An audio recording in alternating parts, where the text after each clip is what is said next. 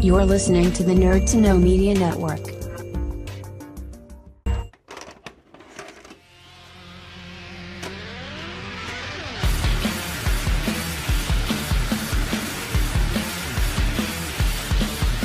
And we are live here on the Wrestling Rewind.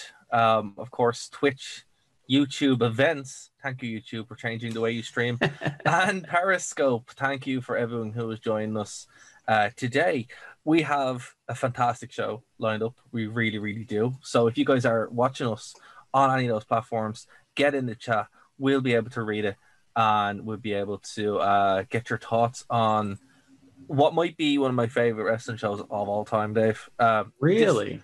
Oh yeah. Well, this was from this one is I remember when it happened. I remember getting the tape and I remember watching it as a kid.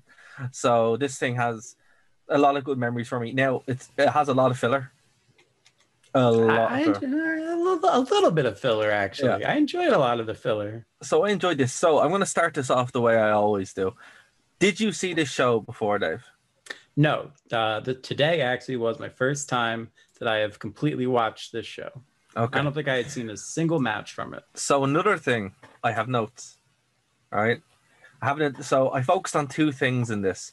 I focused in my favorite signs, and oh my God, this was a signy show. So many signs, right?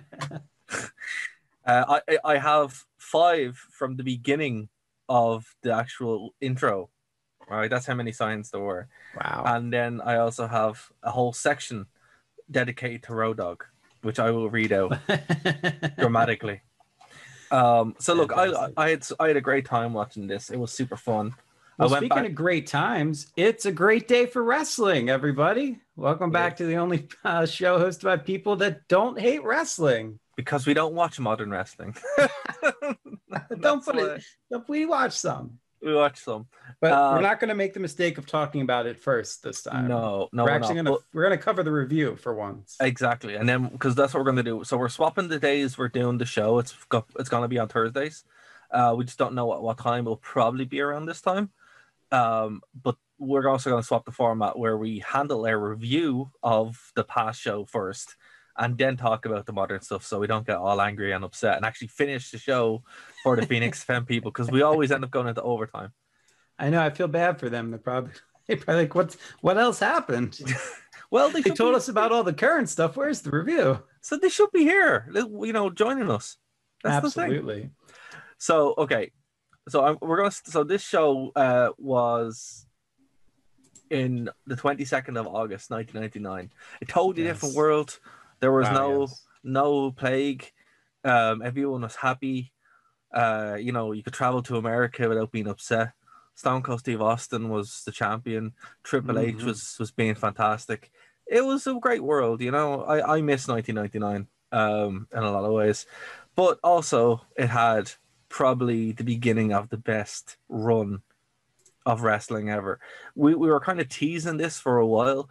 This show kicks off a lot. So much that would start affecting the product for probably the next 2 or 3 years. That's why it's so important going back and watching it. So what I'll do is, as we're going through, I'll try to elaborate what came out of this and some of the important stuff that we'd have going forward. But as a show, I enjoyed most of it. I already know the match you don't like. But it had some filler, and a lot more filler than I kind of remembered having. But overall, it was pretty decent. And this came from Minneapolis, Minnesota, and Jesse the Body Ventura was the special guest referee, and the enforcer, because he was the governor at this point of Minnesota. So, fair play to him.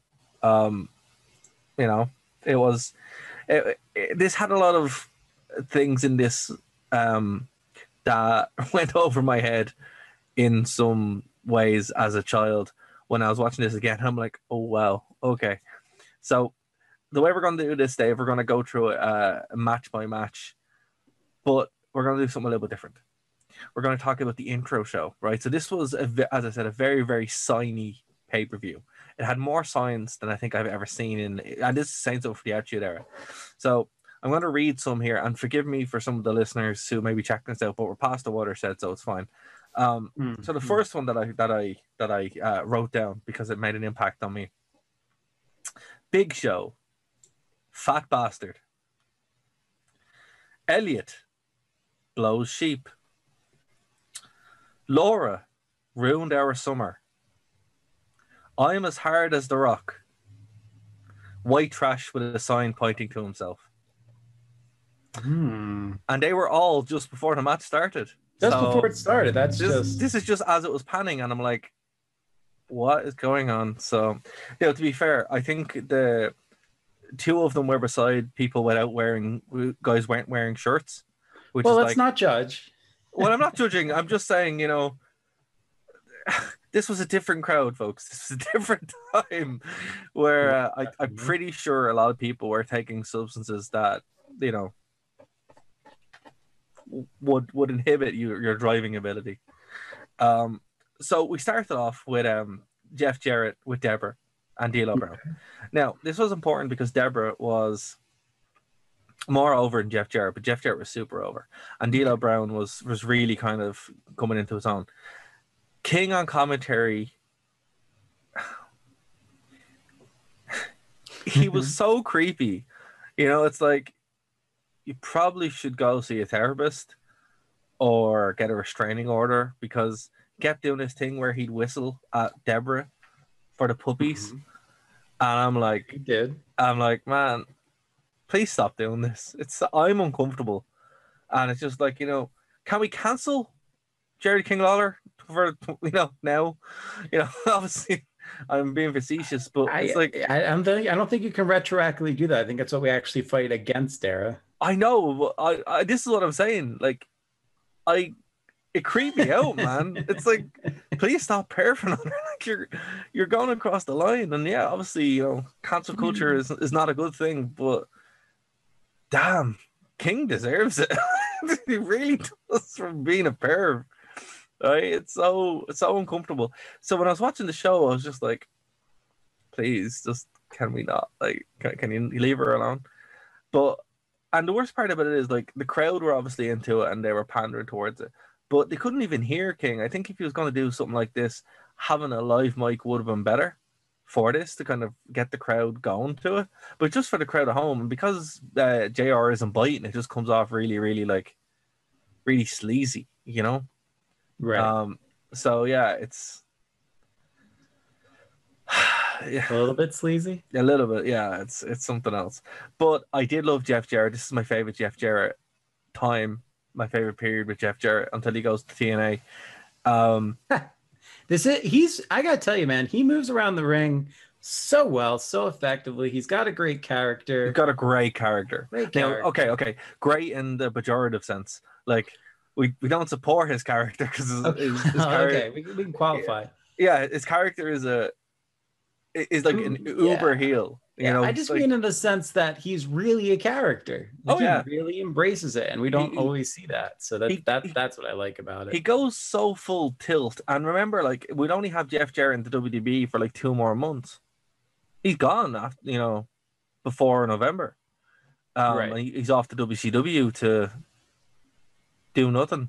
But I know he wins championships and stuff, but yeah, didn't matter at that point. 2000 WCW is not something you want to talk about, but right. I don't know, man. I think he should have stayed in WWE at this point. What he was doing was so good. It was really over. Like, people were absolutely, they kind of cheered and hate him at the same time. Like, they cheered him so much because he was so over.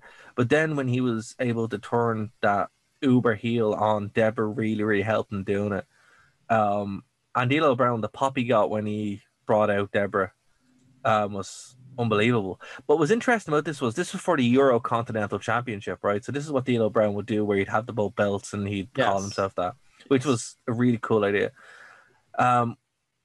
Jeff Jarrett would end up winning both because of basically outside interference from Mark Henry. Mark Henry would end up having he'd end up having the European belt, and there would be that kind of feud back and forward for about like 2 or 3 months. I was not expecting D'Lo Brown to take that guitar shot. I thought that D'Lo and Mark Henry were on the same side the last pay-per-view I watched. They were, and that was the point of it. This is so this was a turn. Yeah, this was a turn. Yeah, this was Mark Henry's big heel turn. Now it would be undone because he'd become sexual chocolate again, and he'd end up having relations with Mae Young, and they'd give birth to a hand son. That is their son is a hand. The son is a hand. Yes, yeah, that's what happened. I'd be very upset if a hand popped out for me one day. But that's where this led to. So, a really good way to start the show. Inoffensive, except for King's commentary, and yeah, man, a really really fun little. Just gonna get rid of that. Sorry, a really fun way to kick things off. So from there, we had something that I actually kind of forgot was a thing, and this is the tag team turmoil match. Now, I don't remember the last time we had a tag team turmoil match. It's kind of like a scramble or gauntlet match where two teams start off and then they kind of go through. So the teams involved in this were Edge and Christian, the New Brood, Mideon and Viscera. My boy Mideon draws Prince Albert, the Acolytes, and the Holly Cousins. And the Acolytes would end up walking away with this to be the number one contenders for the belts. But this was the first time, or the origin, of the Matt Hardy, Jeff Hardy, and Edge and Christian feud. This was the beginning of it. In earnest. It would amp up all the way to No Mercy 1998, which we'll talk about probably in a couple of weeks. And that's when you get the ladder match. So this kind of throwaway filler match, the impact of it is huge. You get or you start getting the breakaway of the Acolytes. They become the APA because obviously the ministry split up. The Holly Cousins, obviously, they end up doing the hardcore thing. Mideon and Viscera become Mideon and Viscera. Andrade and Prince Albert, obviously, what happens with them. So it's it's 16 minutes. It was way longer than I thought it was, but it wasn't anything to write home about. It was more just kind of like a functional match more than anything else. Al Snow defeated the Big Boss Man. Now, before we get to that, there was a promo. One of my favorite all-time promos, Dave. Oh my gosh. Just the location that Jericho cut this promo from. So it was on the lines there. Yes. Yeah. Yes. See, this is what I miss about having physical sets. Well, not just that. How about the combination there? He's doing it on the Lion's Den, and he was the Lion Tamer, the Lionheart, Chris Jericho. So I even appreciate the whole context of everything. Fair, yeah, I didn't even realize that. But I loved his promo. His promo was unbelievable. This is my favorite incarnation of Jericho from his debut up until he ends up leaving for a little while and comes back and reinvents himself.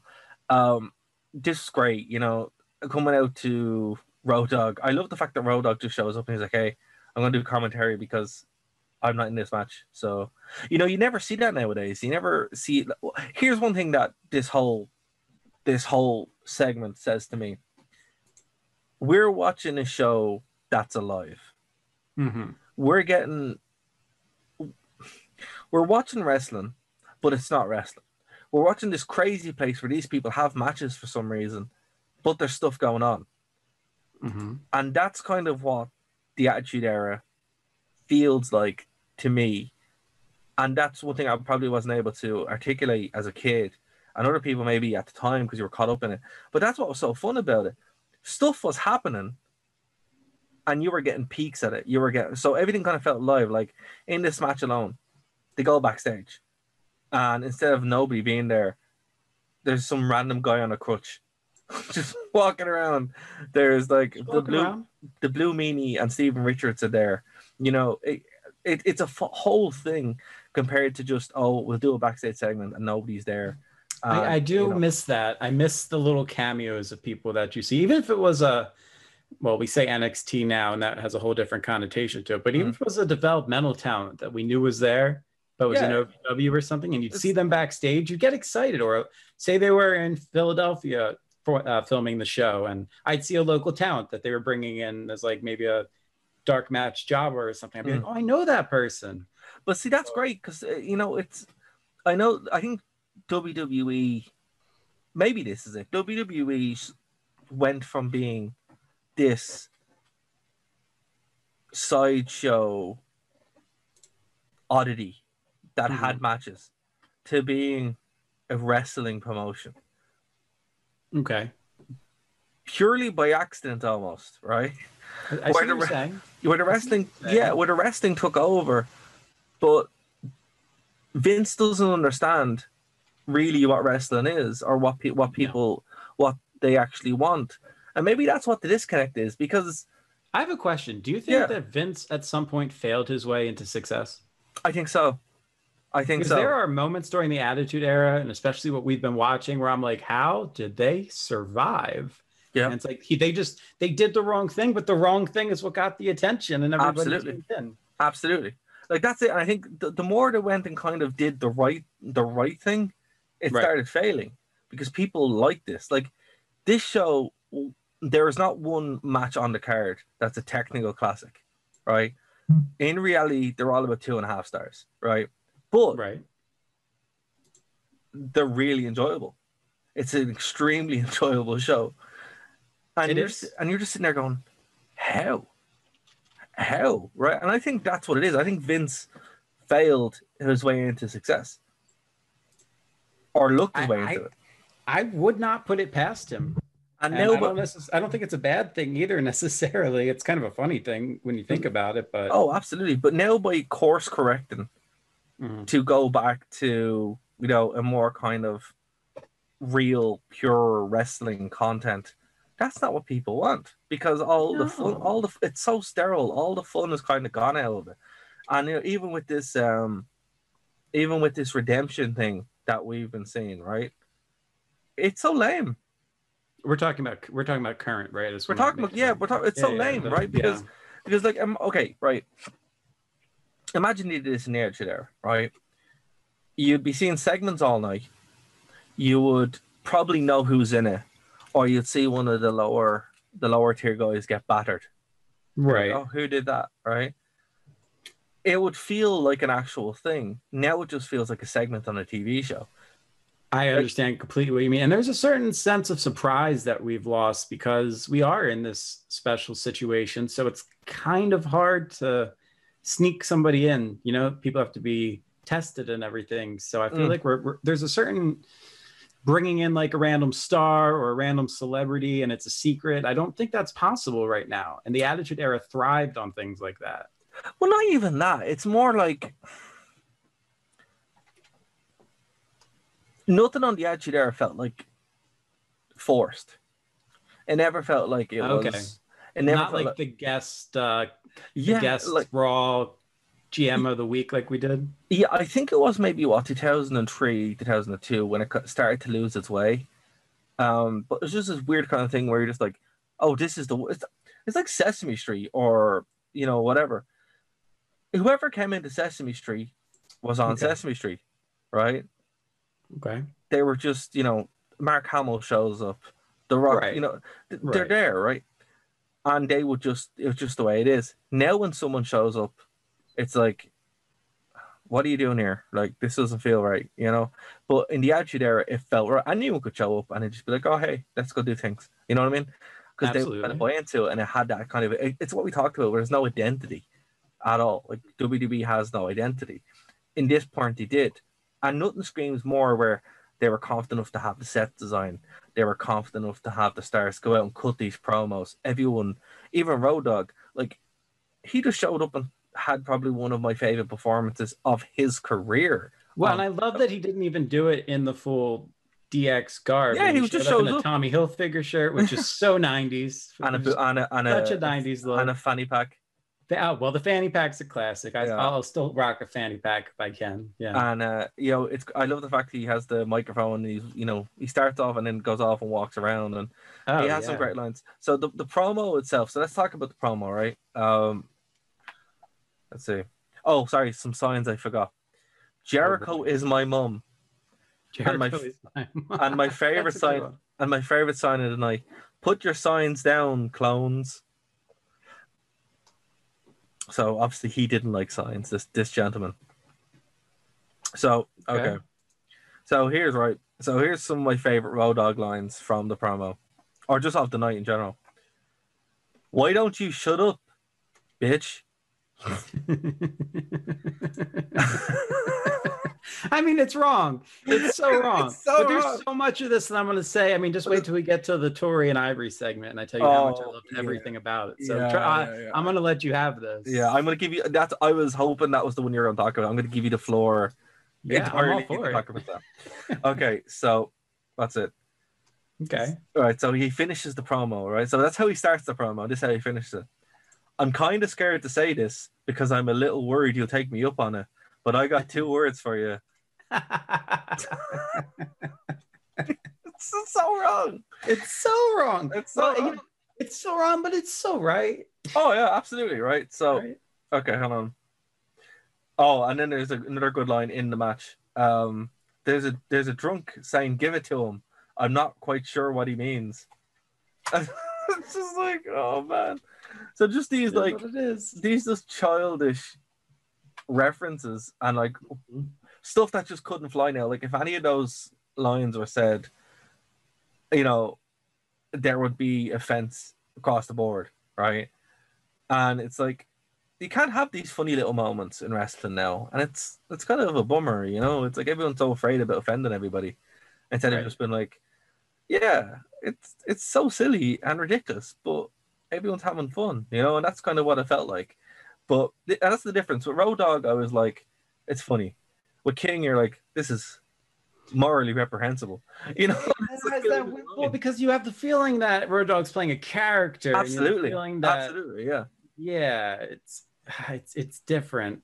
Yeah, it's totally different. Like with Road Dogg, you're like, but King is playing a character, so should we forgive him? I don't think so, man. Because like last month he was campaigning as being a mayor, so it's like, which is it? Is he real or is he not? You know. But yeah, so I really enjoyed. I thought that was fantastic. But the match itself, this is my favorite Al Snow Big Boss Man match, and that's actually saying something, because these guys have the best hardcore matches. And even my goodness, just the start of it. Okay, absolutely. So I don't know why the theme of the night was forklifts. I have no idea. I don't know why they were everywhere, but they were all around the entrance. That's what they went with. And watching Al Snow climb up, and that's not a small drop, by the way. No, that's a probably big drop. Yeah, maybe 15 feet. I mean, I don't want to exaggerate and be like 30 feet in the air like JR would, but I mean, a decent 15-foot drop onto no padding whatsoever. No, just on the Boss Man. He just hides there and waits for the lights to go down and Boss Man to enter. I absolutely love that. I love the continuity of this match as well, where like, so they fight and then they go proper backstage. They don't even enter. And then Boss Man's like, sorry, Roderick's like, okay, I'm just going to go and follow them. So he does. And he goes, oh, look at this cool stick I found. And he picks up the nightstick and puts it in his pants and, you know, starts calling the match. And it's like amazing because that's how the match ends, by using the nightstick. And you're like, it's brilliant. You know, it's such a small little touch that if you weren't watching the match, you'd miss a throwaway line. But if you were, you're like, oh, that's where he got the stick from. So they go all over the place. I love it. You know, again, this is my first real experience of it as a kid that I can actually remember watching it live and going, why are they outside during daytime? This is weird. It's 1 a.m, you know, or it was 1 a.m. when this was recorded. Yeah, it's hot for you. Yeah. And it was the first time that I can actually remember that happening, like, very clearly, where I'm like, oh yeah, time zones are a thing. So that was cool to kind of see it. And it's weird, like the vibe of this felt like Here Comes the Pain would a couple of years later, you know, the game, where it's like, oh, this is the vibe they were going for. They were just like 6 years too late. But I loved it. It was wild. So my favorite part of it is when they go to the bar. Going to the bar was great. They go to the bar, and then there's some lad just standing there in a Black Label Society shirt, and he gives him his chain wallet. But it's the most as someone who wears a chain wallet, this is an obnoxious chain wallet where the chains are this thick. Oh yeah. It's like, how are you?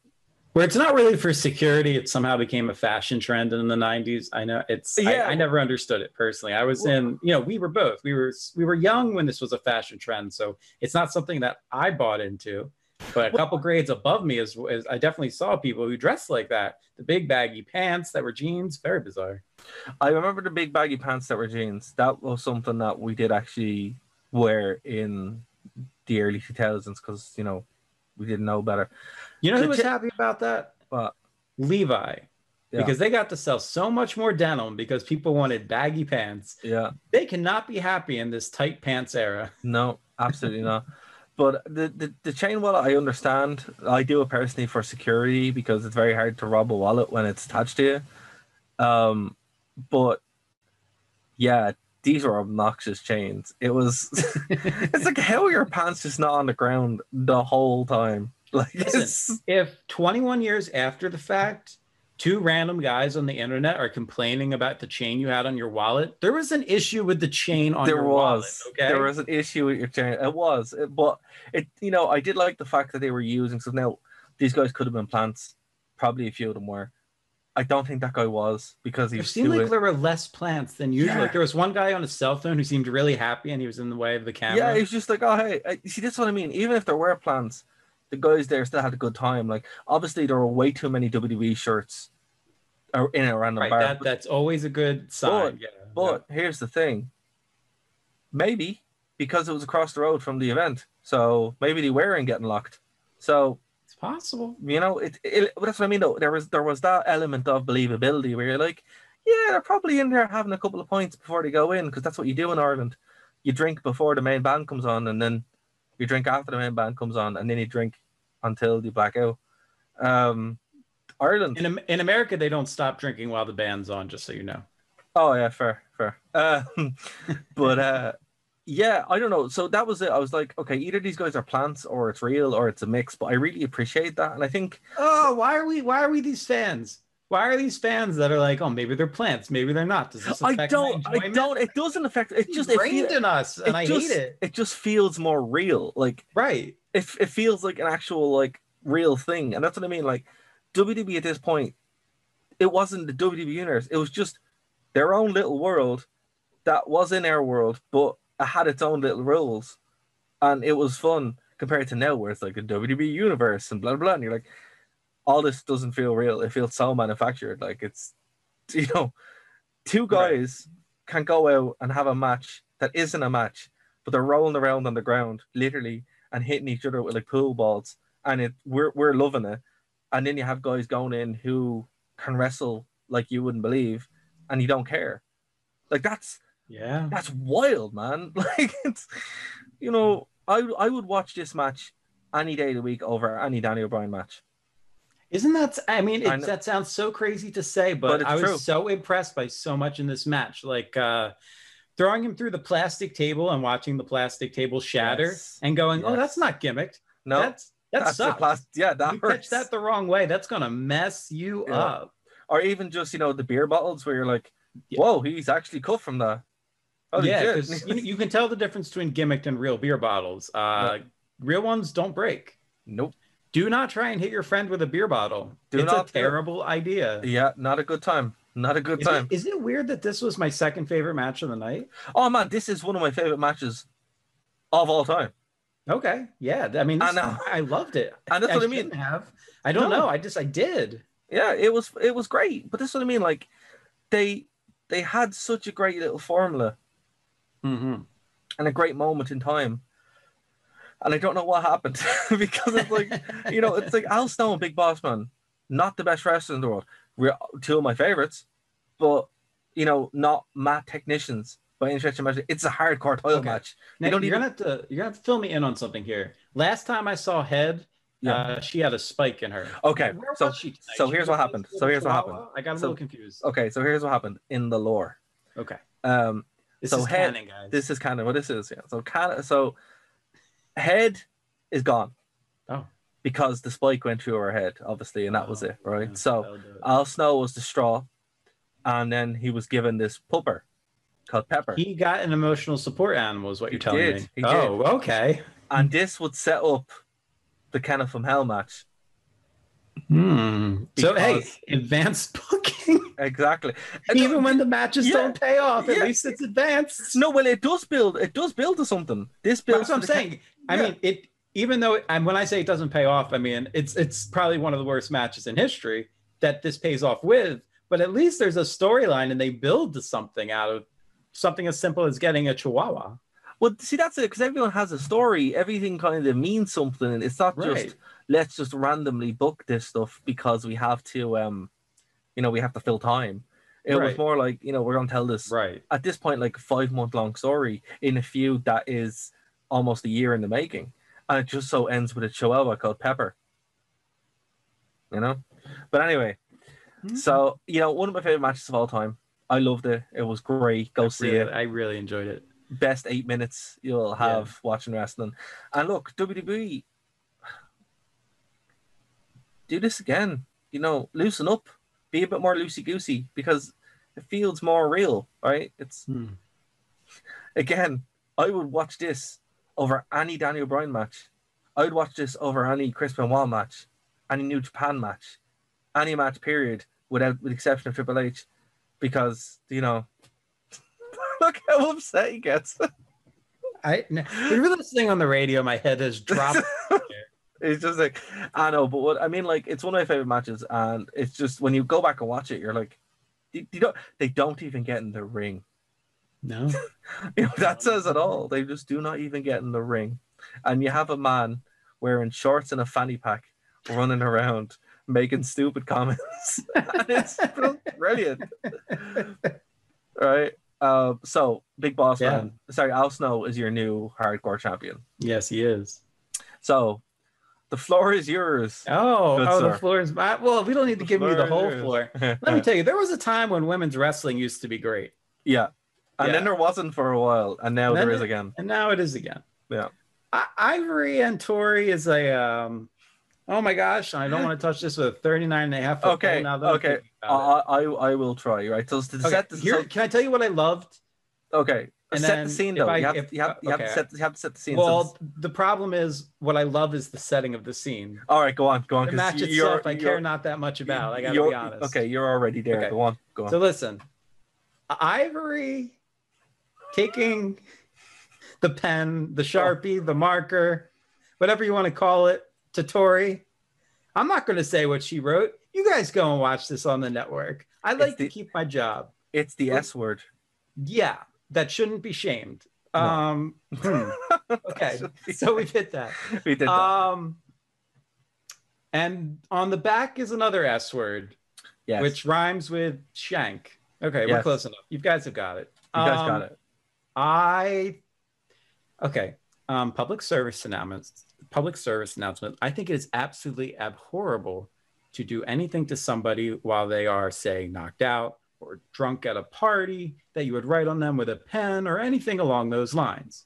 Okay, that's how David feels in real life. Now we're going to talk about how David feels on this podcast. Oh my gosh, it was fantastic to see her degraded and have those words written across her. It was so real. Now, mind you, I'm not saying I want to see somebody degraded. What I'm saying is it actually gave substance to a match that I wouldn't have cared about, because that is what real, mean girls did in high school. Yeah, that's what they do in college, and yeah, exactly. This is real life. Particularly, and that's why I loved it. Particularly at this point in the late 90s. Not so much now. 2020, you'd be canceled and fired from your job. Absolutely. In the future, if they found out you ever did this. But this is what was happening in that time period. And this hit me harder than the NWO spray painting people with NWO. But what it felt like? This really hit me like, oh, this is a personal attack, and I can relate to this because this really does get done to teenage girls or college-age girls. Well, to put this in context, this was so prevalent that it's actually a video game in The Simpsons. Bart's playing it, and it's like, S word, the hair, so it's so hard to explain in terms of like modern day context, because I sound like a horrible misogynist if I say I love this. But watching this pay-per-view, let's pretend I watched it at the time and didn't watch it this morning. I love the build up to it this morning. I didn't watch it this morning. We spent way too much time on me lauding this and praising this, but oh my goodness gracious, I loved it. After the match, I love that Ivory was trying to tear off Tori's top and that Luna came out to make the save, because again, it's that same thing. like the writing on what happened, and this was, you know, in leading up to the match, and then after the match to threatening to pull her top off. And so you're teasing the viewers because we're still going with that Attitude Era like sense, if you will, but see, this gets interrupted. I love this. I miss this kind of women's wrestling. And I said it. I do. I miss it. This was still in a time when evening gown matches were a thing. Bra and panty matches were a thing. Yeah. This was even before they were in their prime. This was a couple years before they really took off. Yeah. So, but what I will say is, it's difficult because this was better than what would come a couple of years later with the talent search. Oh yeah. Where they were just, you know. What, do you think I want to watch Kelly versus Alicia Fox, or do I want to watch this? Or do I want to watch this misogynistic degradation that at least has a storyline? And that's the point I'm trying to get across to people. Yeah, it sucks. Yeah, it's not PC. Yeah, it's really totally not acceptable in today's culture. But at that time, it was a fantastic way to build this story, and I'm not going to I'm not going to take away from it because of that. What I would say is, to that point, this way too much. No, what I would say to this as well, like, there's a kiss my ass match on this show too. Thank you. Perspective. So, Thank you. And it involves The Rock.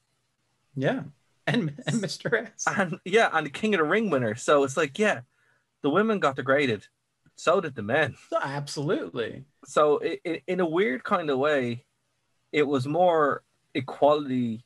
Because it was more kind of real life than anything else. Did you just explain away everything I just said? Is saying I love you. You're the best co-host in the world. But what I mean is, in this time, because honestly, you're right though. Yeah, absolutely. What I found more offensive, and I'll be honest with you, was King's commentary earlier on, because it wasn't like he was, you know, it was specifically one-sided. The thing, right? And it wasn't the females doing it to each other. Absolutely. It just wasn't. So that's where I'm kind of sitting there going, like, because of the way the booking was handled, it cut both sides. And that's why I didn't really find a problem with it. The next match is a sad one for me. Oh, really? I love this match. So did I. But it's the last pay-per-view appearance of Ken Shamrock and Steve Blackman for a while. It's also the last pay-per-view appearance of the Lions Den. Of the Lions Den too. So the last appearance of Ken Shamrock, like, period. He'd have one more match with he had a match in TNA at one point, didn't he? Oh no, he's still in TNA now. Yeah. But I mean, on WWE, he had one more match on SmackDown with Chris Jericho and that was it. I love Ken Shamrock. I don't think he looks real. He looks like he's CGI'd into the pay-per-view. Like, his body doesn't look real. Yeah, he does. He has that weird. But that's what. But even now, like, he looks unnaturally, like, in shape for, like, his age. Absurdly fit. It's unbelievable. I need to get Ken Shamrock on the podcast. Please, what did you do? Oh, you trained relentlessly your whole life. That's why I don't look at you. Fair enough. I can see how that interview would go, Tara. No, I'm just like, Ken Shamrock, you're like the best wrestler ever. Like, well, you know, everyone should give you praise. But you all thought me talking about how Ted DiBiase smelled was weird. Tara is praising the body of Ken Shamrock. No, hold on. I'm not. The body of work. He had it. The body of work, shall we say? That's not you. We can say that, but that's definitely not what you're saying. Don't try to twist this, Dave. I just need to get you back from the last segment. Again, you said that Ted DiBiase smelled good, and you can't live that down. I mean, I'm comfortable with that. I said it to his face. Hey, I don't say things behind people's faces. I just can't live that down. But no, what I'm sad about this is because obviously, like, you know, having a childhood hero like Ken Shamrock gone, right? After this it was weird for me to try and understand them. Like, wait, he just won that match. Where did he go? And he just disappeared, and then he'd show up on TNA like 4 years later. Right. What did he do in his life? Did he go back into MMA for a little, or for a little bit? Yeah, and then he just kind of went off for a while. It was strange. Steve Black. I never understood the story there because, like you're saying, like Ken Shamrock, especially now, as we've been watching this in sequence. I mean, he's got the look, he's got the moves, everything, and the build. Why was he not a world champion? Like, what happened? I don't know. That's the thing, and that's what I'm kind of like. I really want to find out because I'm like, everything that he did, particularly with this build, built up to something. But it was like once he beat Steve Blackman, that was it. Now I will say, whatever those sticks were, not the kendo sticks, but the regular sticks that they grabbed, I thought that was silly. Yeah, that was. They did nothing for me. But I love the callback to last year's Lions Den the 1998 Lions Den match with Owen when Ken Shamrock jumped off the cage and not off the side of the cage, side of it, and hit the forearm. I love that spot, and this whole match I was waiting for it to happen. So I'm glad that he did that again. You know what they should do? They should actually bring back a Lions Den or something like it for SummerSlam, because because for 2 years in a row it was like a tradition, and I think that's again something that modern WWE could learn from. It's like, we have. Because like on SummerSlam so far, with what we're seeing, they had like a silly gimmick match, where like a silly stipulation match, and then a Lions Den match, and I think that kind of works. But hey, let's just wait and see what happens with Raw Underground, man. You never know. The Lions Den may make a return. Raw Underground should do this. That would be cool, honestly. And maybe bring in Steve, because Steve, obviously Ken Shamrock is in TNA, but if you bring in Steve Blackman, I'm sure those contracts are ironclad. But if you bring in Steve Blackman, imagine that if he was like the GM of Raw Underground. I think Shane's got that locked down, doesn't he? Yeah, but he could, you'd be like, here's our special guest enforcer or something like that. Imagine a pop. That would be cool, man. Yeah. That would be cool. So I absolutely love this match as well, and I'm glad that you did. One thing that as well, this is like the origin of the kendo stick. Oh, really? Well, in WWE.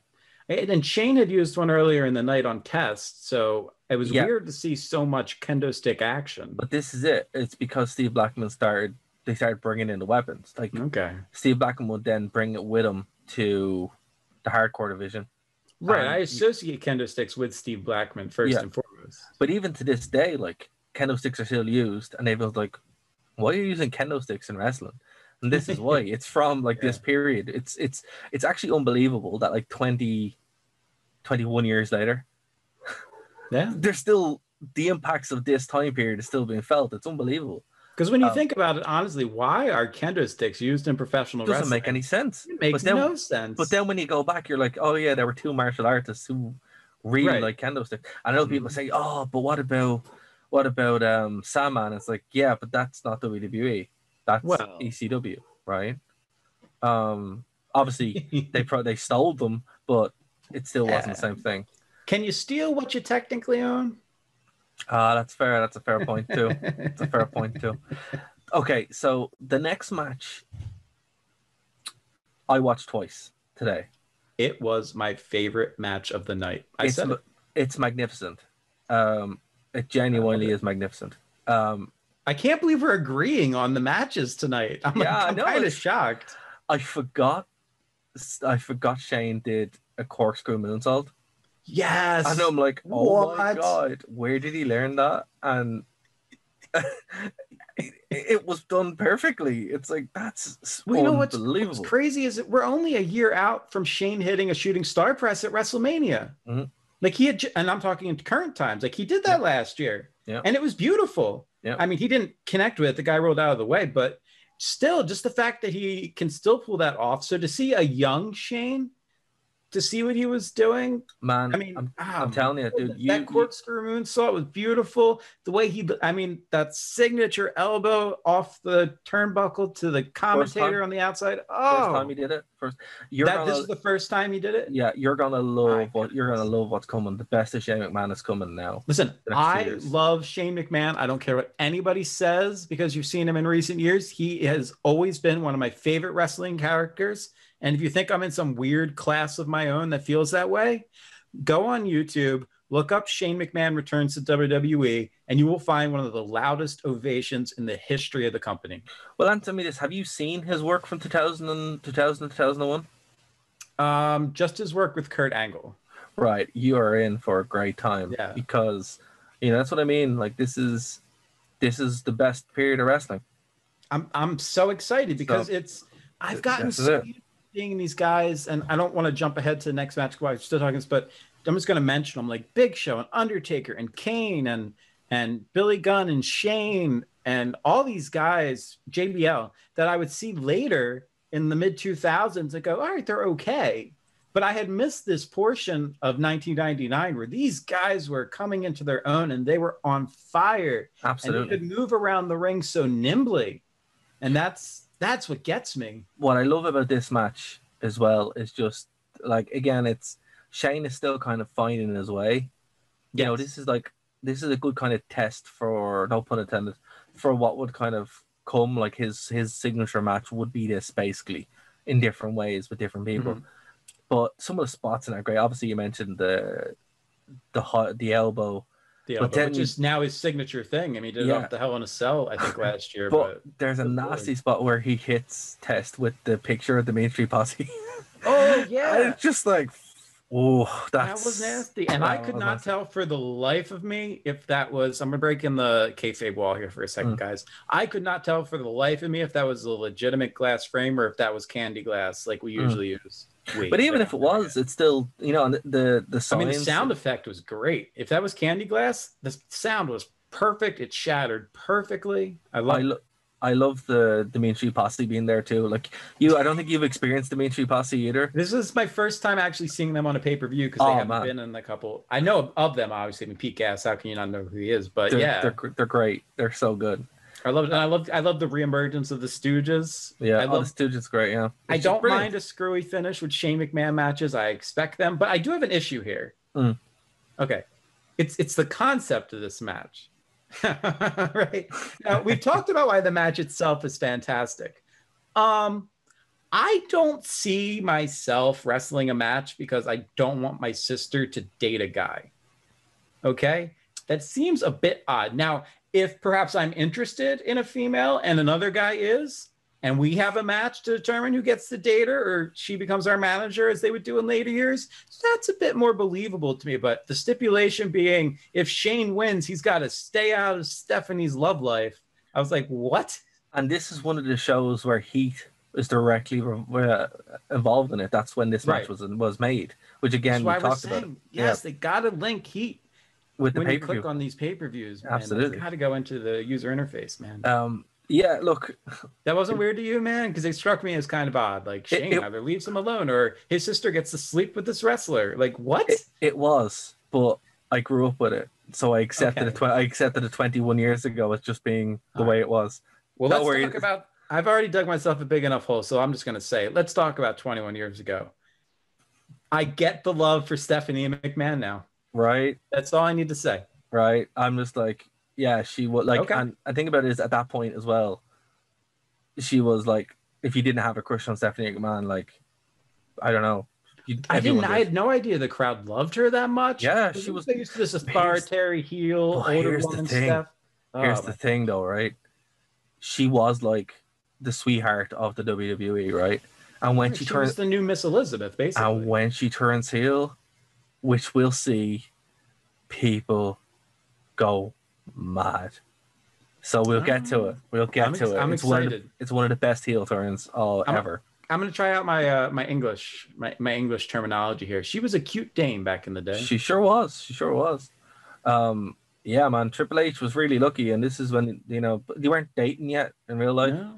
But unfortunately, he would introduce her to all sorts of supplements, and she would work out and lose that baby face and start being all oddly muscular. Yeah. Wait, hold on. Am I critiquing somebody? This sounds weird. I love you, Stephanie McMahon. I love everything you've done. Congratulations on your Body and Fitness cover magazine. I appreciate it. Look, I love Stephanie McMahon too. Triple H can make no wrong. Love her. Can make no wrong. Oh, decision. That's what it comes back to for you. Okay. No, just in general. That's just the way it is. But okay, so we had what for me was the worst match of the night because, and here's the thing: Undertaker was injured, man. Okay. Undertaker was injured. This was weird. The whole thing felt weird. Discombobulated. Well, didn't flow. Because they couldn't go. Well, this was basically Saudi Arabia 20 years beforehand. With Kane and the Undertaker. And in terms of like not being able to perform up to the level that you would expect to see Taker perform. Yeah, like it was. He was injured. Like he'd be gone after this, which is weird when they put the belts on him. It was like, why did he put the belts on him? I actually liked Kane and X-Pac as a tag team. It reminded me of Kane and RVD, 4 or 5 years later. This was his first face run as well. That's when he had the black and red. That's when That's his face. His face. Oh, and this was my exposure to Kane talking with the Yep. mouthpiece. That was Yep. cool. I That was actually cool. understand why it was over. Yep, it was super over. So it's kind of weird to go back because like these were like big cornerstone. Like Livewire was the big thing that you watch on a Saturday morning at like 11 o'clock. And they would usually focus on three things: whatever Kane was doing, whatever Austin was doing, and Stephanie McMahon. Interesting. And that's how they package basically the show to you around this time. So, you know, yeah, it was super over. Interesting. But look, it sucked. It was not a good match. Yeah. No. I mean, I thought X-Pac looked great. Oh yeah, he throws the best. When he was in his prime, he threw the best spinning heel kick out of anybody. Absolutely. That's my personal opinion. So I guess up next we had this weird match that I just did not get. I like The Rock's promo. I thought The Rock's promo was great at the beginning of the pay-per-view. Yeah, so this kind of goes back to Billy Gunn winning the King of the Ring. Right. And The Rock kind of just being, you know, needing something to do. He was the de facto next big star, but it was The Rock and Austin. It was Triple H and Austin that were there in his way. So basically, once Austin gets injured, which he actually is injured now, that's why he lost the belt. So yeah, it's like a lot of these guys are injured. So this is kind of like the crossover period before we start getting the new stars. So yeah, it was time. It was filler, but it was good filler. It was. I don't have too much to comment on. Honestly, I kind of watched this one the same way. I don't even know if we talked about the tag team turmoil nonsense. Did we talk about that? And I blanked out. Yeah, we did. Yeah. We did. Okay. Yeah. Well, apparently I missed it because literally that's how little I cared about it. There were like 7 tag teams in this thing, and nothing for me. And that's how I felt about The Rock versus Billy Gunn. It was 10 minutes on my TV screen, and it was over. I got a question. Why did this work for Billy Gunn and fail for Ken Anderson? Heyman. Heyman? Did you say Heyman? No, I said how do you mean? How do you mean? How do I mean? Yeah. Oh, well, when Mr. Anderson, that was his name, when he went to TNA, he did the whole like I'm an asshole gimmick, and it didn't work. But for Billy Gunn, people loved him. People love this gimmick, or love to hate it at times. But I mean, it got a great reaction. Where Ken Anderson, it just was like, all right, after 2 years of listening to you tell us that you're an asshole, we get it. We don't care anymore. I think they loved it until they loved this gimmick up until they didn't, and the Rock basically buries this almost completely dead. Well, it does get buried, but I'm saying I feel like it worked better for Billy Gunn than it would work 16 years later for Mr. Kennedy / Mr. Anderson. But I think there's a difference between saying you're a lover of asses and a asshole. Well, I don't know. You can put a comma in the theme song, and you're calling yourself an ass man, right? I mean, that you could decipher it that way. That's fair. Okay. But yeah, look, this was filler. For me, the pay-per-view was over with the Greenwich Street fight. And it was. So what did you think of the main event? It happened. Yeah. You know what? Okay, here's what I thought of it. I love Jesse Ventura. Yes. I hate that he doesn't get along with Vince McMahon, so we don't get to see him in WWE anymore, really. And also, he's got his own grievances with him. I think he's been trying to set up a union for a while, which is the reason he's not really welcome back in WWE, which is hysterical. Also, he spends half of the year down in Mexico on his cannabis farm, so there's that. But point being, I just think that Governor Jesse Ventura being, a guest referee at this match, I just loved it all. I mean, obviously he wasn't governor at the time, but he was governor at the time. Oh, he was at the time. Oh, this was during his presidential run. Was Trump on the ticket with him in 2000? I'm not too sure, but at this point he was. Because he was running as an independent after he was done governor. I'm now talking crazy U.S. politics. People are going to be like, what? Why'd you bring him up? So I'm just going to skip over it, but I'm gonna look up that card while we're doing this. Yeah, at this point he was the governor. But what do you think? Obviously Austin had to drop the belt because he was injured, so that's why Mankind pinned Austin, and that was it. So then the very next night we'd have Triple H win his first title against the Mankind, and it would set up the rest of the year. But yeah, so that's what would you give the show overall, Dave?